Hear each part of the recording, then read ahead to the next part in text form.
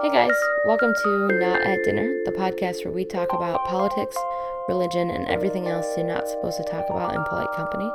I'm Link, your host for this podcast, and today we're going to talk about voting. There's a lot going on in the news right now, a lot of stories swirling about the idea of voter suppression and voting rights. There's different rulings and different actions being taken that could potentially prevent specific demographics from being able to have their voice heard in the upcoming elections. So we're going to focus on a couple things. First, did the founding fathers even care about voting rights? Is that something that is in the Constitution and something that we should be focusing on? That's part of the fabric of our country. Is there anything wrong with voter suppression, if that is what's really happening? And are the folks that are doing that trying to suppress specific demographics, or are they trying to prevent voter fraud? So that's what we're going to talk about today. The very first thing that we'll discuss is the United States of America. So if you ask any citizen, I would guess that the great majority of folks will say that the United States of America is a democracy. We really value equality and liberty and making sure people have their voice heard. That's, in fact, not a correct statement. Yes, we are a democracy, but we are actually a democratic republic. So there's two types of country structure, I suppose we can call it, that you can have, which are a democracy or a republic. What's the difference? A pure democracy is something where every single citizen votes and the majority rules, full stop. End of conversation. In a republic, there are some limits placed by the government on the sorts of things that the majority can vote on. So in a republic, there will be a law that says everybody that wears a green shirt gets free ice cream. And no amount of voting can take that away from green shirt people getting their free ice cream. That's a republic. In a democracy, the government has no ruling and just says, everybody voted that purple shirt people get free ice cream. The end. And that can change at any point. The downside to a pure democracy is that the majority can end up crushing the minority.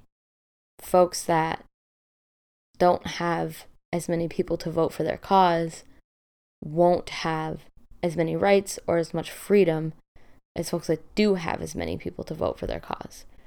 This is how we get into big debates about almost anything. We can use gay marriage as an example like we did last week. In a pure democracy, we would vote on whether or not marriage should be extended to gay folks, and whatever the majority says, that's the law, and that's that. So if the majority of people think marriage is between one man and one woman, in a pure democracy, that would be the law, and that would be the end of it. In a republic, you can make a constitutional amendment that says, no, marriage should be extended to everybody, no matter how the majority votes. So that's the question of democracy versus a republic. The United States of America is a democratic republic. That means that we have a constitution and we have laws that are in place and amendments to the Constitution that say the freedom of speech can't be infringed upon. The government can't punish you for anything that you say.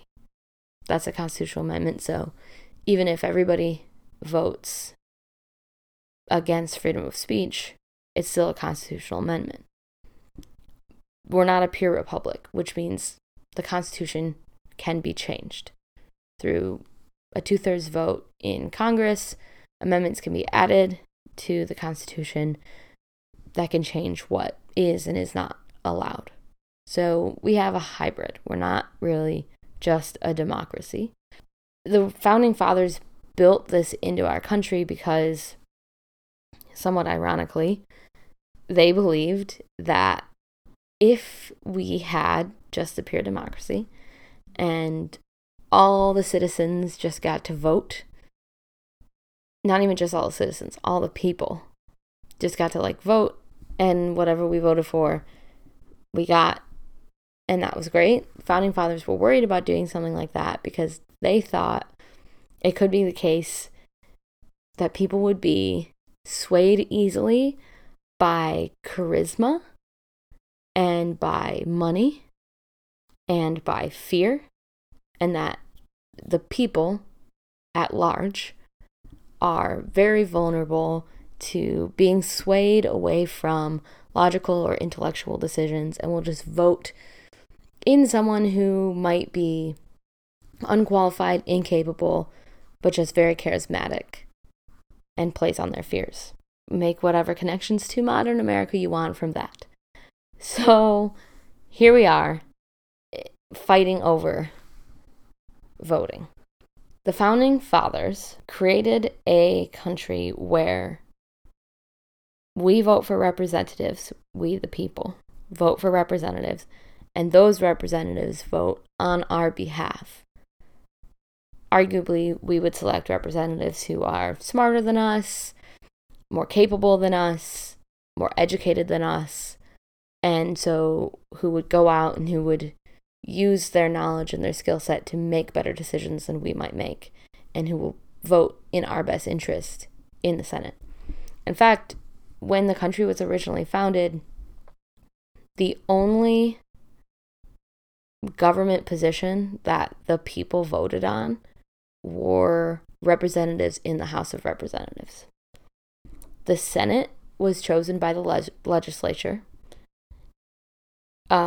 Judges, as they still are, were appointed. Federal judges are appointed. They're not voted on. Same with the Supreme Court. And the president, just like now, is voted in by an electorate. So the president, we don't vote for the president, right? We vote for the elector, and the elector then goes and votes for the president. And the hope is that the elector will vote for who they say they're going to vote for. But they don't have to. It's 0% requirement that the electors in the Electoral College vote for whomever the majority of their state voted for. It's an interesting tidbit. So electors could have totally gone rogue and voted for Hillary or Bernie or whomever they wanted. So it's rare. It has happened that electors have voted for somebody else. So the founding fathers didn't give the people that much power over who was going to be in government and who was going to be making those decisions on our behalf. They gave us about as much power as they thought we could handle. Originally, the only people that could vote were white, male landowners. So not even all white men originally could vote. Eventually, the people kind of decided, hey, that's not really fair. More people should be allowed to vote. More people should get to have a say in government. And so we passed a bunch of different constitutional amendments.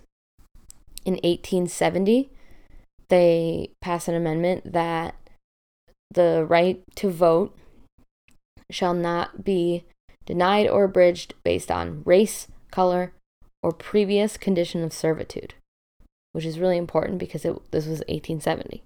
So this effectively gave Black folks and former slaves the right to vote. In 1913, we passed an amendment that gave the people the right to vote for senators. Senators previously were voted on or appointed by the legislature. In 1920, a constitutional amendment was passed to give women the right to vote. In 1964, they passed an amendment saying that you can't have a poll tax. And then the most recent amendment was in 1971, which lowered the age of voting to 18 years. Super recent. That's actually interesting to me. I didn't know that was so recent. So that's cool. Another big part of the Founding Fathers' belief system around voting is that they did not want poor people to vote. The Founding Fathers believed that poor people could be easily swayed by money, so they could be easily bought off to vote for the wrong person. And more so, they thought that poor people, along with women and black folks and ex-slaves, were too dumb to vote effectively. They honestly believed that if poor people had as much of a right to vote as everybody else, then they would make the wrong decision and everything would fall apart. So the original concept around voting was structured around giving only the people who were capable of making the most logical and reasonable and best decisions the right to vote, based on what the Founding Fathers thought was logical, reasonable, and best. So our country was not founded on the idea that we all get to have our voice be heard. Nevertheless, over the course of time since the Founding Fathers, we've grown and we've adapted as a country to understand that the Founding Fathers, who are intelligent and did a lot of really great things for this country, were imperfect. And they didn't necessarily have the same belief systems that we hope for our country to have now. Especially factoring in that the United States of America, when it was founded, was a great social experiment. There wasn't really another country that our Founding Fathers could look to as an example for how to set up the democracy that they wanted us to have. This all came from their minds. They didn't want a monarchy. There were some native tribes here that they could have looked to. Of course, they didn't really value the intelligence of the native tribes that might have been using a democratic system they could have used for an example. So they mostly looked at Europe to try and find an example, and there wasn't really one. So this is an experiment. And so it's fair to say that we're adapting and we're figuring it out as we go, and we're effectively still building the country. I mean, this country's a couple hundred years old in the grand scheme of things. That's brand new. That's a baby country. So a lot can and should change. And that's why we've added the right to vote based on race and gender and those markers. What's interesting to point out, though, is that we didn't really give anybody the right to vote. All we said was, you can no longer prevent someone from voting based on race. What we didn't say was, everybody can vote even if they're of a certain race. So that means that there are still restrictions on voting. If you think about the way we structured voting, we started by saying white male landowners can vote. Then we said, okay, you don't have to be a landowner. Then we said, okay, you don't have to be white. Then we said, okay, you don't have to be a man. But that means people who are convicted of felonies can't vote, and there is no constitutional protection for those folks to be able to vote, because according to the Constitution, we can really block anyone we want as long as it's not landowning, race, or gender, or if they were a former slave or not. So there's still a lot of ways to block voting. And that's how we get to the modern state of things. Currently, there are a lot of things going on that can prevent folks from being able to vote. And does that matter? Should we be making a change so that more people can vote? Some of those things that are going on that you might have heard about are in North Dakota. North Dakota requires that you have a state-issued ID with a residential address, and your residential address cannot be a P.O. box. This is a requirement in North Dakota. Maybe originally you're thinking, okay, that's not so bad. P.O. boxes are kind of weird. I don't use a P.O. box. None of my friends use P.O. boxes. Only people who are fraudulent or criminals would use a P.O. box because P.O. boxes are rare. That's actually not true. So, yeah, in sort of mainstream, somewhat, white or suburban culture, P.O. boxes are very rare for you to have as your actual home address on your driver's license. I've never had that. I've never had friends or family that have had that. But in the Native American community, because Native Americans live on reservations, which is something that we did to them when we stole their land, rather than having an actual residential address, the great majority of Native Americans use a P.O. box as their residential address so they can have an address that's within our mainstream system. So by having a law in place that says no P.O. boxes allowed, that law says no Native Americans allowed. It can be argued that the folks making those rules don't want Native Americans to vote. The argument comes from the fact that North Dakota is a pretty conservative state being run by folks who are pretty conservative. You remember the pipeline situation that went on, and the Native American communities that were protesting against that. If all of the Native American folks in North Dakota went out and voted, that would put the folks who are currently in power in the state of North Dakota at risk of losing power. So they do have a motive for suppressing the Native American vote. What they don't have is a constitutional amendment telling them they're not allowed to prevent voting based on residential address. So what they're doing is entirely within our constitutional laws as it pertains to voting, because we've never addressed constitutionally all these different things. Can we prevent someone from voting based on their residential address? Can we prevent someone from voting based on if they have an ID or not?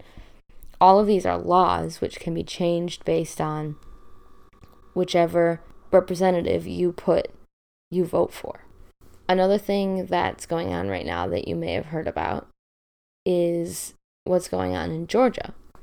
So in Georgia, a whole bunch of voter registrations were placed on hold. And here's where things get complicated in Georgia. So in Georgia, the candidate that's running for governor of Georgia, who's a Republican, is also the current Georgia Secretary of State.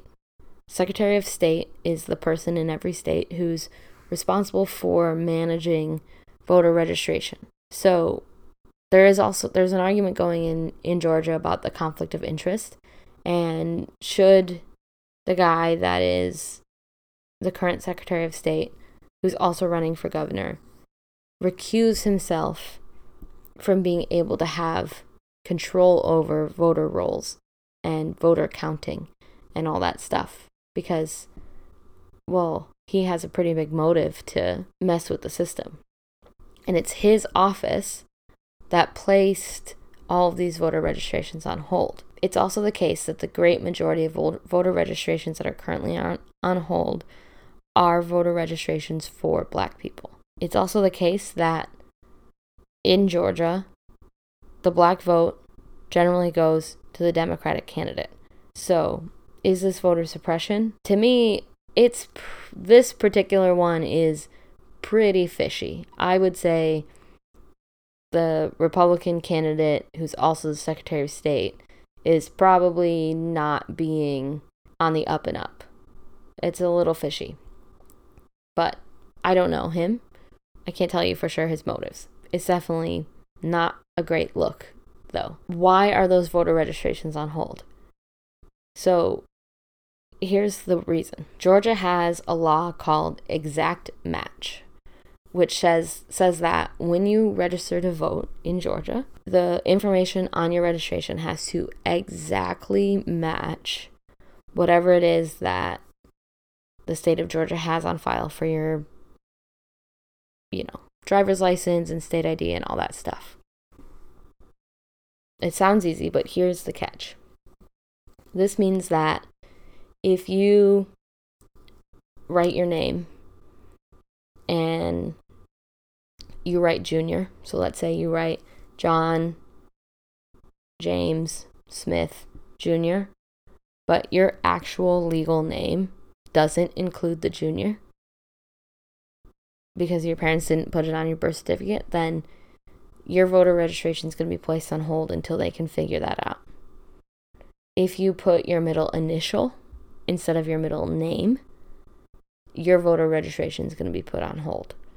So it's these really small things that are getting these registrations put on hold. The argument is that it helps to prevent fraud because you have to it's 100% chance only these specific people are going to be registered.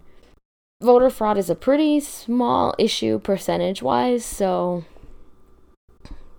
that's a different argument, but you have to decide what's more important, making sure everybody has the right to vote or making sure that we're preventing voter fraud. The Founding Fathers did not have an interest in either of those two things. The Founding Fathers didn't talk about voter fraud at all, but that's because such a small amount of people, about 10 to 15% of people, were eligible to be a voter at the time the Founding Fathers founded this country. So we don't have a constitutional or historical look back to say this is how we should be doing things. There is no legal or constitutional reason that the Georgia's Exact Match law is wrong. There's a moral or an ethical reason that you might think it's wrong, but there's no legal or constitutional reason to say that it's wrong, which is how judges end up upholding these sorts of laws when they end up in the court system.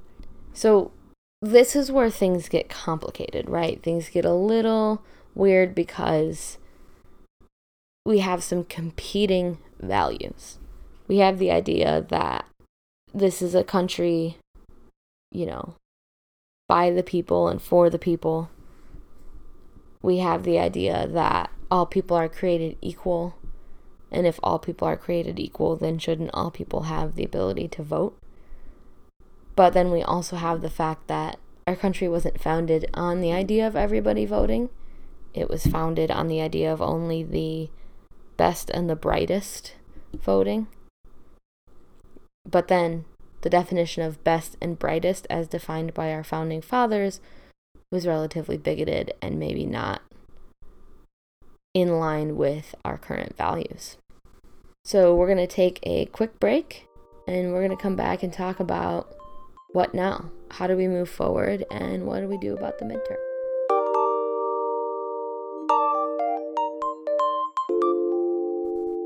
If you are not registered to vote, here are your voter registration deadlines for your respective states. Virginia, October 15th. October 16th, Kansas, Nevada, New Jersey, Oregon, West Virginia. October 17th, Massachusetts. Those are all this week. So if you are in one of those states, the time is now to start getting yourself registered to vote. You have successfully procrastinated, and now it's time. October 22nd, Alabama, South Dakota. October 26th, Nebraska. October 29th, Washington State. November 1st, Maryland. If you live in one of the following states, you can register to vote in person on the day of the election. If you live in one of these states and you are not registered to vote when the midterms come around, you can head in to your polling place, register, and vote. California, Colorado, Connecticut, Washington, D.C., Hawaii, Idaho, Illinois, Iowa, Maine, Minnesota, Montana, New Hampshire, Utah, Vermont, Wisconsin, Wyoming. Get registered to vote. If you are not yet registered to vote, head to notatdinnerpodcast.com and you will find a link there that will take you to a website to get you registered to vote.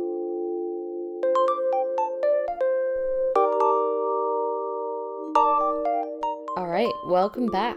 We are talking about voting rights, voter suppression, and where do we go from here? Where do we go now, knowing what we know about the Founding Fathers and the constitutional amendments and the fact that we're a democratic republic? The answer is that we first have to get away from being passive citizens. It's really, really great to be a passive citizen because that means that you just get to have the things and you don't have to do anything for it, which, every article you read will say that's the millennial way, so I'm here for it. But we have to make our country what we want it to be. Like I said, our country is 300 years old, roundabout, and that's brand new in the grand scheme of countries. This is a great social experiment, and so we still have plenty of time and plenty of ways to adapt and adjust exactly how we want this country to be run. The first thing is registering to vote, but also maintaining that voter registration. Voter rolls get purged. Every state is different on if and when they purge their voter rolls. Sometimes it can be based on if you didn't vote in the most recent election, they'll purge you from the rolls. Sometimes it can be based on a random reason. They'll just do it.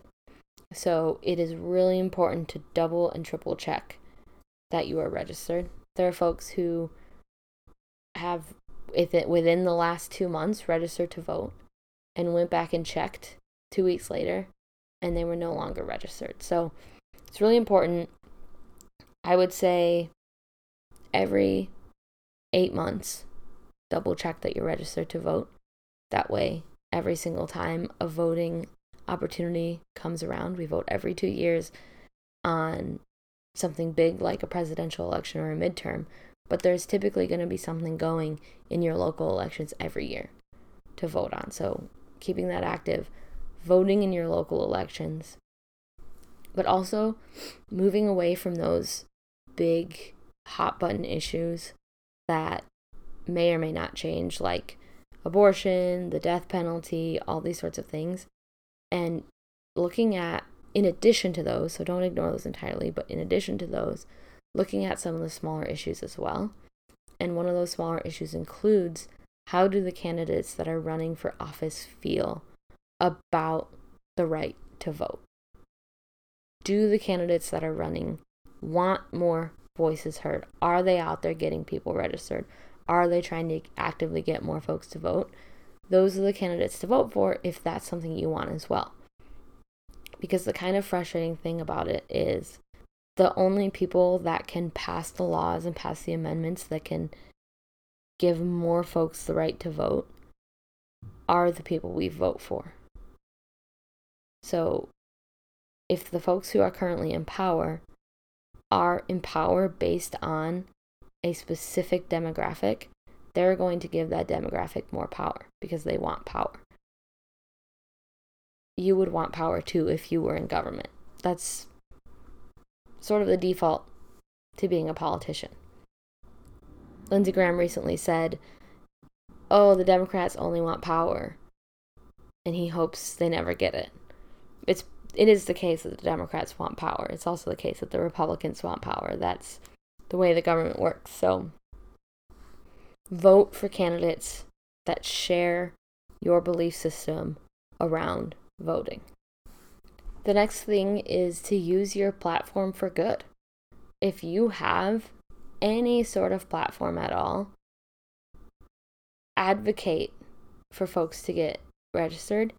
Help folks figure out how to vote, where their polling place is, how they can get a ride, and things like that. Because that can make a difference. Taylor Swift recently made an Instagram post. It was her first political Instagram post that she's ever made, to my knowledge.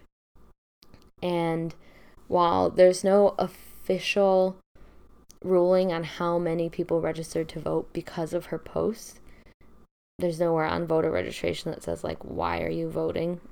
And then you could check off Taylor Swift's Instagram. It is the case that when we break down, like, the timing of when people voted, there was a massive spike in voter registration that correlated directly with Taylor Swift's Instagram post. Correlation doesn't always equal causation, but that is a pretty interesting correlation to take into account. And some experts are saying something like 40,000 voters were likely inspired to register because of Taylor Swift's Instagram post. You might not have, I'm going to say you probably don't have the same platform that Taylor Swift has, but you might have Instagram or a social media of your own. Just make a quick post saying, hey, here's a link to register to vote if you don't know. If you have the Lyft or Uber promo codes for free and discounted rides to the polls on election day, share those on your social media. That's the type of stuff that's going to get folks able to vote and past that point where, okay, I'm registered, but now what? And finally, we should make Election Day a national holiday. Now, again, having Election Day be a national holiday does not benefit Republicans. And yes, that's a blanket statement, but if we look at the statistics, statistically, folks who have white-collar or higher-paying jobs are more likely to vote Republican, while folks who have blue-collar or lower-paying jobs are more likely to vote Democrat. That's not 100% the case, but it's a general idea. And generally speaking, folks in white-collar office jobs have more flexibility to take a long lunch or come in an hour late or leave an hour early from work to make sure they can get to the polls. Whereas someone that has an hourly wage job, they might not have sick time or vacation time to use. Every minute that they're not at work, they're losing money. They might have to choose between a full paycheck or going to vote, and they're going to choose a full paycheck. You would too, right? That's the right choice if you have to choose. So that is in itself a form of voter suppression because folks aren't able to get out and vote. So voting for candidates that support the idea of making Election Day a national holiday is definitely something that we need to be talking about. Plus, added bonus, if Election Day becomes a national holiday, you will either get the day off or you will get holiday pay at your job. So that's just like, selfishly, it's a great idea. Who doesn't want an extra day off from work that's paid? So that's definitely something that we need to be supporting and we need to be pushing if it is the case that we really do want everyone to have the right to vote. Should only the most intellectual people, only the most educated people be able to go out and vote? There's an argument for that.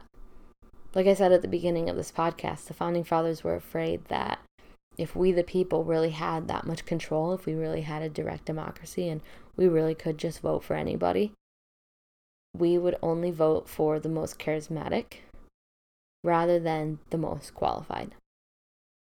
And it is the case, whether you support Trump or not, that he was the most charismatic of all the candidates in the election and the least qualified.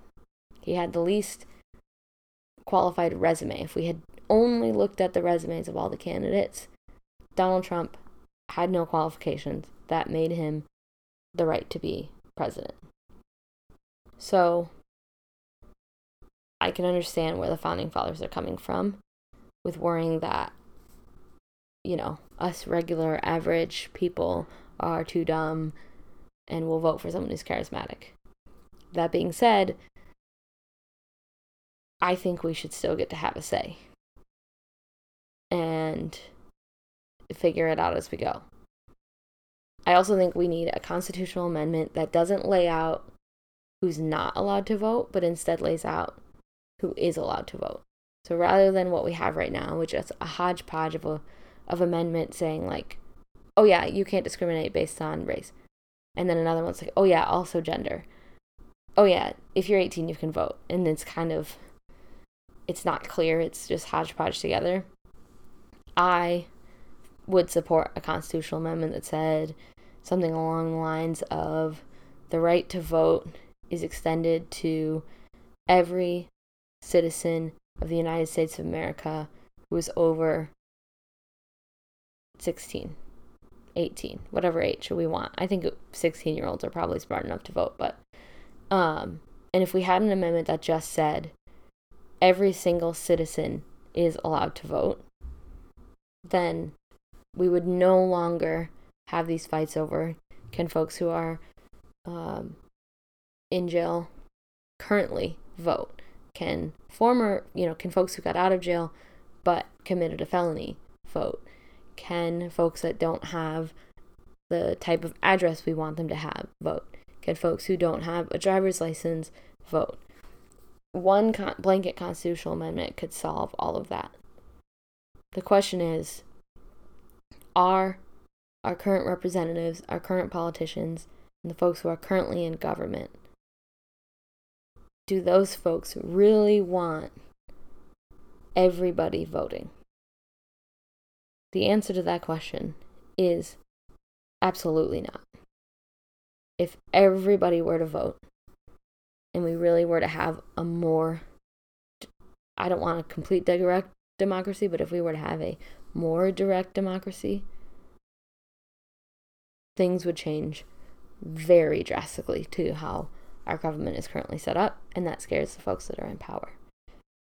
So those are the decisions that we need to be making. For now, just vote, right? Everywhere you look, people are talking about getting registered, and that's definitely the first step.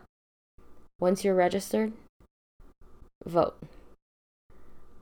Remember that if you are in line when the polls close, you can vote.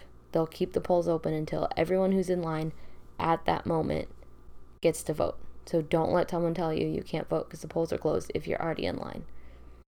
The polls are typically open from somewhere around 8 a.m. to somewhere around 8 p.m. It varies by state, so look into that. So if you do work an hourly job, you maybe can vote on your way to work or on your way home from work. If you live and work close to your polling place, maybe you can use your lunch break to go get your vote in.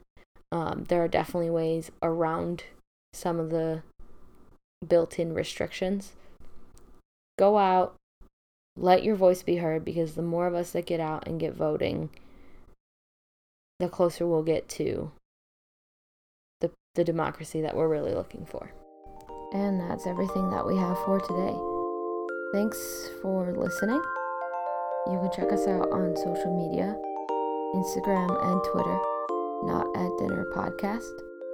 You can also check out our website, notatdinnerpodcast.com.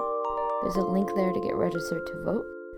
There's also some links to some books on this topic if you are interested in learning more about the history of the Voting Rights Act and all that sort of stuff. That is all on our website. Thanks again so much for listening. We'll be back next week, and have a great day.